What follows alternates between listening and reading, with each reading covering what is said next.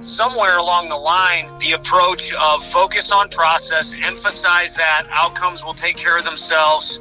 They can't be the sole important thing. That became a coaching trend, but I don't think it's been around long enough to bleed into how parents act in the stands or how youth coaches can sometimes act.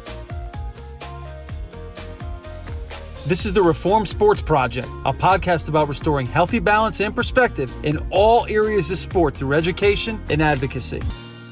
Hi, this is Nick Bonacore from the Reform Sports Project podcast. My guest today is the head baseball coach from the University of Tennessee Volunteers, Tony Vitello. Named the Volunteers head coach in 2017, Coach Vitello has helped turn the Tennessee baseball program into a national powerhouse, leading the team to the 2021 College World Series and the 2022 SEC Tournament and Regional Championships. Coach Vitello was also named the 2021 National Coach of the Year. Coach and I dive into how to use the scoreboard as a positive tool in youth sports, mental health, and how parents can help or hurt the recruiting process.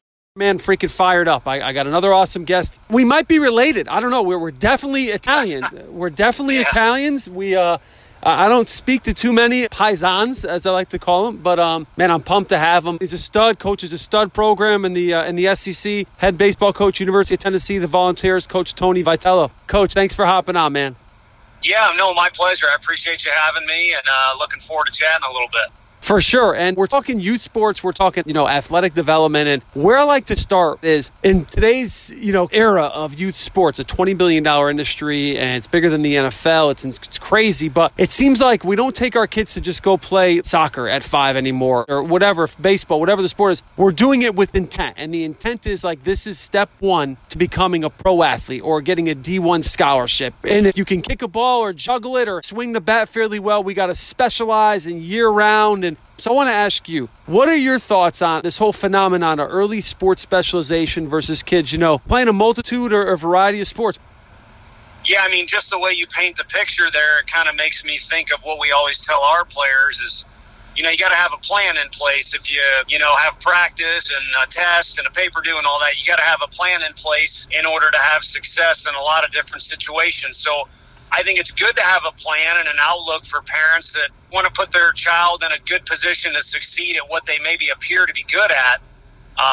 But I think this may be the one instance where having a plan too well thought out is a little dangerous. Kids need to be kids. They need to interact with kids their age and kind of have teammates in different sports that they get along with. And there's kind of a social aspect, not just an athletic impact there. But as you get older and you start using different muscles and it actually gets competitive, I'm a big believer, as many coaches are, it's better to compete than to practice, which is what you're doing if you're just playing one sport all year long. And then, the other thing is, again, using different muscles. You mentioned soccer is so good for footwork. That may actually be a good, basis for someone who's an infielder. Or, in basketball, the plyometrics of being explosive. Those are kind of my initial thoughts on that topic. And it's interesting you bring up the word compete because it always seems to go there. And when I talk to the college coaches, it doesn't matter which sport it is. It seems like there's this element of competition, competitiveness that comes out. And I always refer to, Coach Tracy Smith said to me, Nick, I'd rather have a kid that I have signed to come here or I'm recruiting standing on a free throw line, shooting a 1-and-1 in the wintertime for his high school than, standing in a batting cage, because that competitive moment, that's going to translate over to the baseball field. Can you talk a little bit about that compete piece, that compete factor? Yeah, there's no question. I mean, there's guys, we've started scrimmages, and there's some guys that were our best guys in BP and using the Yakkertech or TrackMan numbers. Some of those guys were ultra confident in how the ball was coming off their bat. And now all of a sudden, they're starting to have bad body language or doubt themselves or question their swing because we've started the scrimmage season. And inevitably what starts, happening to all hitters is you get out more than you get a hit.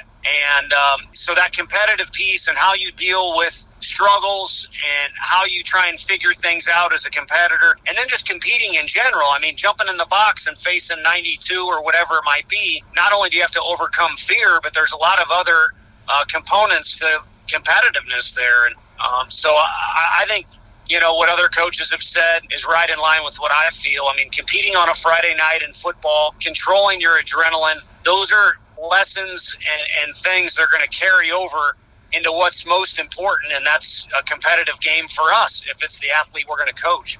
when it comes to youth sports, there's almost like this debate, and I kind of want to hear your thoughts. It's like some people argue that the scoreboard shouldn't be turned on at all until a certain age because, quite frankly, I've heard people say it's because parents are overzealous. Adults, they get crazy. And I sit here, and which they do, right, at times. I'm at my kid's wrestling tournament right now. I can get excited. I try to, dial it back quite a bit. But my point is, I'm a big believer that, first of all, I've coached my kid's basketball team when he was 5. The kids are keeping score whether we are or not. They're counting. So I look at it like, why can't we teach to that? Do you think you could teach kids to compete to win using the scoreboard as a tool at the youth level without the emphasis on win at all costs? Do you think there's a difference? And if you don't mind elaborating.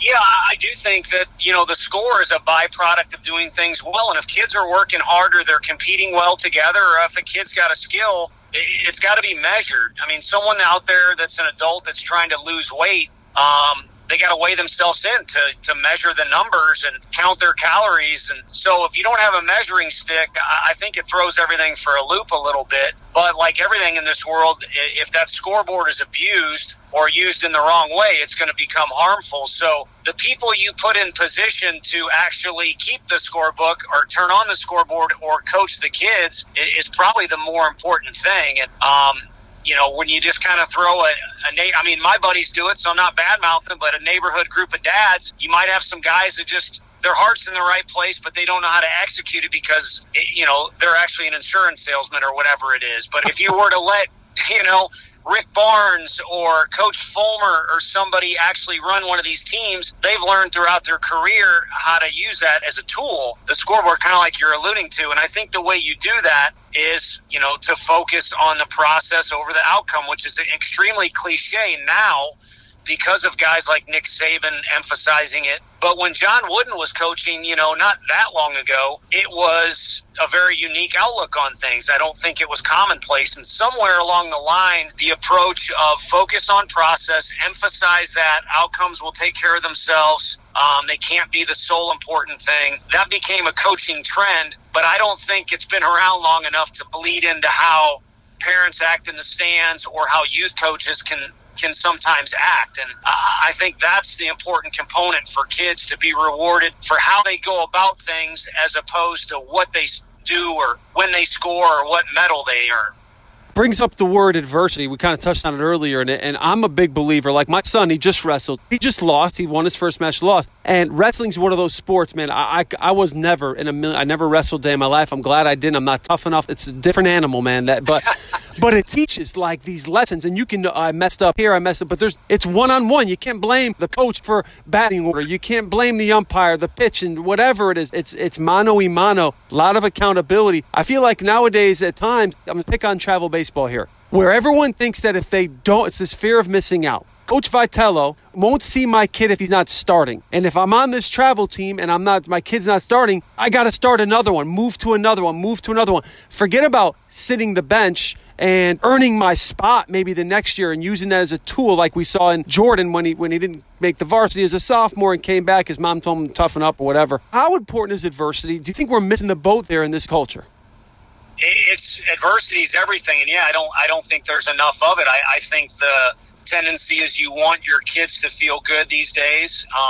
With social media, there's a lot of things out there that can bring people down. So it's almost like avoid anything that is controversial or really adverse. To kind of stay with the topic and protecting or shielding your child because you love them. You feel like you're helping them, but in the end, what you got there with your son today, a loss is going to help him learn, and he's going to grow from that. Scar tissue, builds up in a thrower's arm and actually ends up protecting them from injury, whether it's right-handed or left-handed dude. And, I don't know if it's a great analogy, but somewhat of a parallel to when kids build up scar tissue because, they got beat on the mat or, maybe they realized they didn't prepare well enough before an event, and that's why their performance wasn't quite what it could have been. They learn from it and they adjust, and those are valuable lessons. But if the sun always has to be shining and you always get ice cream after the game, I don't think those lessons get learned at a very, very important stage of their life. And then they get to college and it's like, wait a minute, I just got into SEC conference play and I can't get a hit. I always get a hit. Now I'm not playing. and where's all this adversity coming from, and how do I handle it? Because it's all new to me, you know? What are things from your experience or that you see, like any attributes you could talk about from any players that stand out? Nothing, you don't have to get in detail, but, maybe something that they experience, whether it was playing another sport that helps them to push through that. Let's say you get into conference play and you're not performing well, you're a freshman. What are some things that these kids from your experience can draw back on in their earlier days that help them push through that? Yeah, well, I hate to backtrack, but something you hit on was parents feel like they're missing out if, Tennessee's their dream school or Oregon's their dream school, and the coach walks by their game and they don't have to be in the game, and now they hate the coach and we got to go play for a new team. You can control what you can control, and that's for everything, wrestling, business world. And, I actually helped sign or commit a kid named Rob Zastresti. And the first time I ever saw Rob, it was hard to say his last name, but he was a pitcher, not in the game, but he was playing catch, warming up the left fielder. And I was down the line, and I saw him playing catch, and good-looking athlete, liked the way his arm worked. I didn't even know who the guy was, but dang sure made it a point to talk to the coach about him, and then we ended up seeing him pitch. And Rob was a first-rounder and pitched in the big leagues. So that's how it all started with his recruiting process. So it's a little bit of an extreme story, but I think it's so crucial for, again, parents and the kids to understand they don't have control over, again, maybe Oregon is their favorite school. Well, the coaches there are human beings. What if they just mess up and they don't evaluate well that particular day? And so the player doesn't have any control over that, and the parent definitely doesn't. So hopefully that attaches itself to a point you brought up earlier. And then, as far as players handling adversity, the one thing that I've learned in trying to get into this mental game, and of course we've outsourced guys like a lot of other people, is you have to have self-awareness before anything. If you don't know what's going on, you're panicking or you're not breathing when you're on the mound when there's runners on. If you don't have self-awareness or a coach that points it out to you and then you accept it, then you can't move on to all those steps that are, you could look up YouTubes, you could read books. There's so many things on the mental game now. But step one to me is kind of pointing out the issue. It reminds me of Tommy Boy when he says, Sure. Step one's pointing out the problem when he stinks in the elevator, Yeah. But that's kind of stage one for me, as simple as it is. When we return, Coach Vitello and I discuss the importance of adversity and why mental health is something we should all be discussing.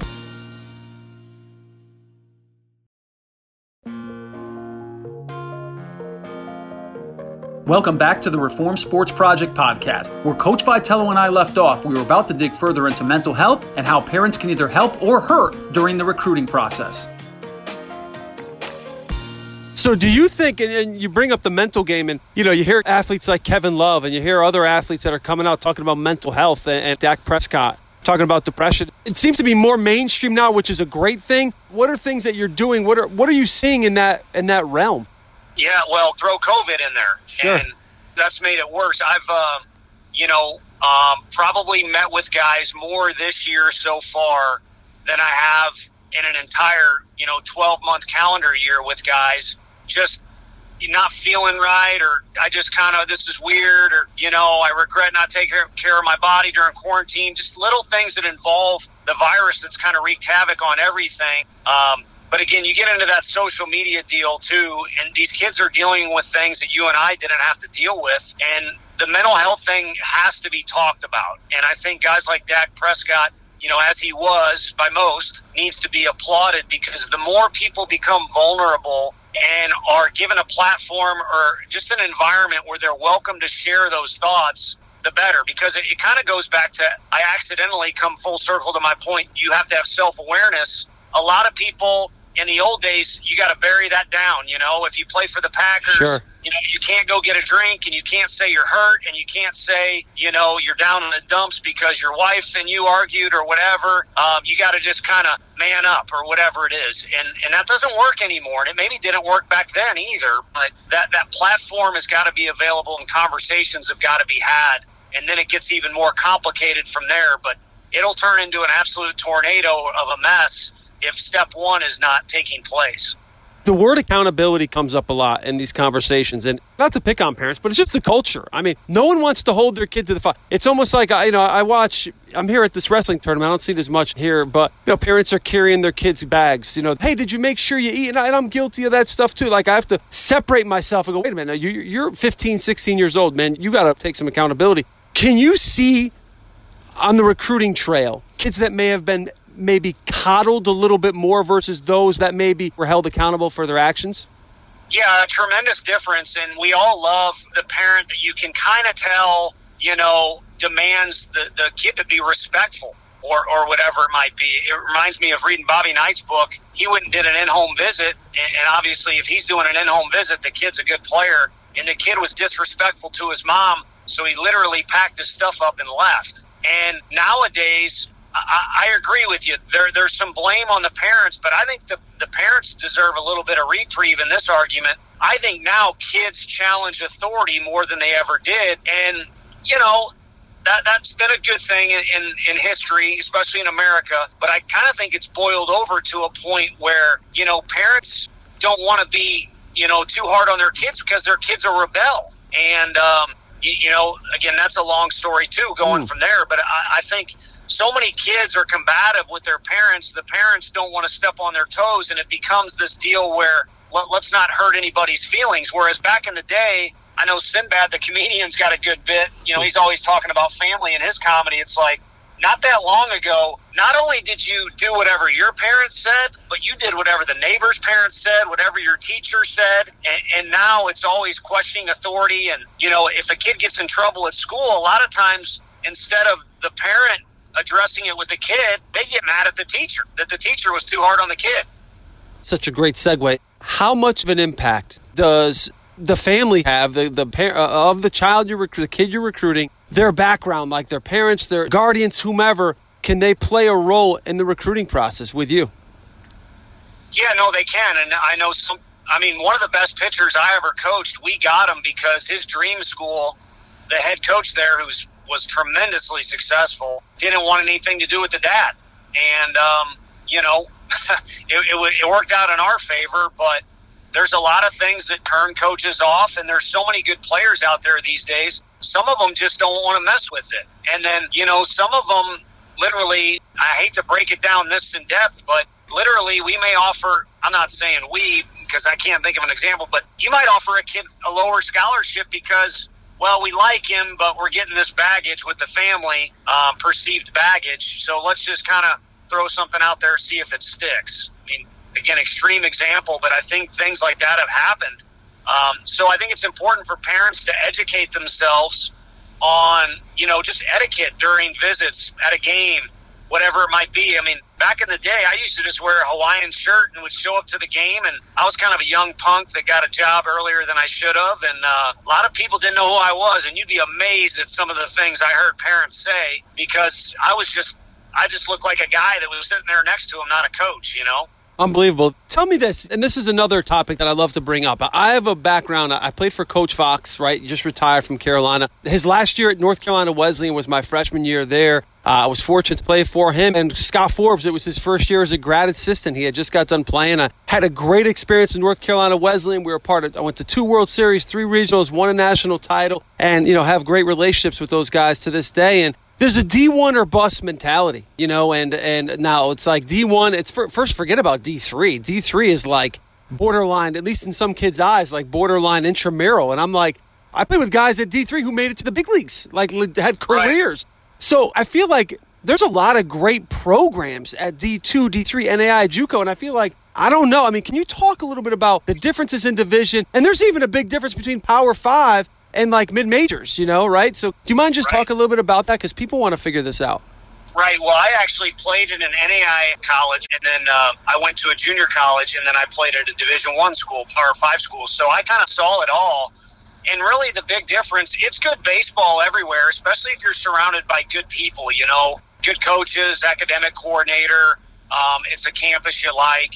And it's baseball. And looking back on it, I may have done some things differently to make sure I had a better chance to be on the field, because for a majority of baseball players, they don't realize it at the time, but the 3, 4, 5 years you're in college, that's a very small window of your life that you'll never get back, that you get to play. So why not put yourself in a position to be happy as a person and a player, as opposed to what you think will make other people happier by you tweeting out, oh, Tennessee's a way cooler school than, me going to, a Division III school, as you mentioned, or whatever it might be. The first school I went to was Spring Hill. But, in the end, it's about what brings you peace of mind and what makes you happy as well as your family, as opposed to this label. And everyone wants to tweet out or wear a shirt that's a big-time brand name, and it brings about a problem for us. And I'm going to kind of, be on the shrink's couch here and vent about a personal problem. Imagine yourself in our shoes. You spend a ton of time recruiting a guy, build a relationship, but the writing is on the wall. By the end of the summer, he's not a scholarship guy for us. He's maybe fits more into a mid-major, or maybe should go to a junior college and develop and really see what he's all about. But he doesn't want to do those things, and he's begging, just give me an opportunity. I just want to go there. I'll walk on. And we've invested all this time. He's begging to do it, but it adds to our body count. And so what do you do there as a coach, and what do you do there as a parent with your son if he's in love with the place that, maybe flirted with him a little bit in the recruiting process, but it's not the best place for him as a player? And it really creates a mess. But I do think it all boils down to that thing that you're kind of saying kids and coaches look down on these, mid-majors, or a program that maybe isn't on TV on football Saturday. And you end up seeing, I think, a lot of careers kind of end early, because instead of being the best player at Spring Hill, they go try it at University of Alabama. I'm just using an example because they're both in the same state. And, they never really get any innings, and eventually they quit, or they're just kind of a role guy like I was, sitting on the bench a lot. That's an absolutely fantastic point. 2-point question. You're talking to parents, talking to kids. First part with parents. What can they do? What can parents do to help, or, maybe not help? What can they do to assist their child through the recruiting process, from your mouth? Sure. I think step one is understanding that the player or, their son is the one that's being recruited. And it could be their daughter, too, with other sports. So we're not, even though we're getting the whole family, the reason we first started talking with Family X is because of the player. And so they're the one that's the focal point. They're the one that's being recruited. But yes, the whole family will make the decision and come to, our particular program or another one. So step two would be, okay, it is a family decision, though. The player is the focal point, but the player is not paying for their Chick-fil-A for dinner, I bet you. They're not deciding their curfew. So they need some guidance. And I think a parent should be a part of the process and not just hand it off to their son or daughter. They should be a part, but they're there to guide them, just like, hey, this is what I think you should eat for dinner. Well, if you think this is absolutely gross and you don't want to eat it, then so be it. Whether that example fits or not, I don't know. But I think those are the first two major steps. And then also as a parent, I think a lot of people think recruiting is like a game of poker, and we don't want to show our hand or don't tell them this. But the way better decisions and way more perfect matches occur in the recruiting process, in my opinion, when parents and the player are honest and open. And it just allows things to happen more fluidly, and you end up finding that match. Because at the end of the day, that's what it's all about, is what's the place where everything syncs up for the program and the family together. Well, tell me this, Coach, in a minute and a half, what are you looking for? You're talking to a room full of 9th graders, 10th graders, 11th graders. They want to come play at Tennessee or just be college athletes. What can they expect coaches like yourself to look for? A variety of things, like their academic resume. Be able to have as many positives on your resume as possible. That might be playing another sport. You're respectful of your parents. You hustle everywhere. You can run. You're not a speed guy, but you're working on it. All those things, could be listed down. But you better have something attractive on your resume, not just a good velocity, off the bat or out of your hand as a pitcher. And then the other thing is just somebody it's important to. You can tell if it's important to a kid to be good and be competitive and be working hard at his craft and be a good teammate. And you can't fool, coaches that have been doing it a while. So it's got to be important to you. And if it's not, you might be wasting your time. Coach Vitello, I can't thank you enough for your time, Coach. This has been awesome, and appreciate you. That's Tony Vitello, head baseball coach for the University of Tennessee Volunteers. Thanks for listening to the Reform Sports Project podcast. I'm Nick Bonacore, and our goal is to restore a healthy balance and perspective in all areas of sport through education and advocacy. For updates, please follow us on Facebook, Twitter, and Instagram, or check out our website by searching for the Reform Sports Project.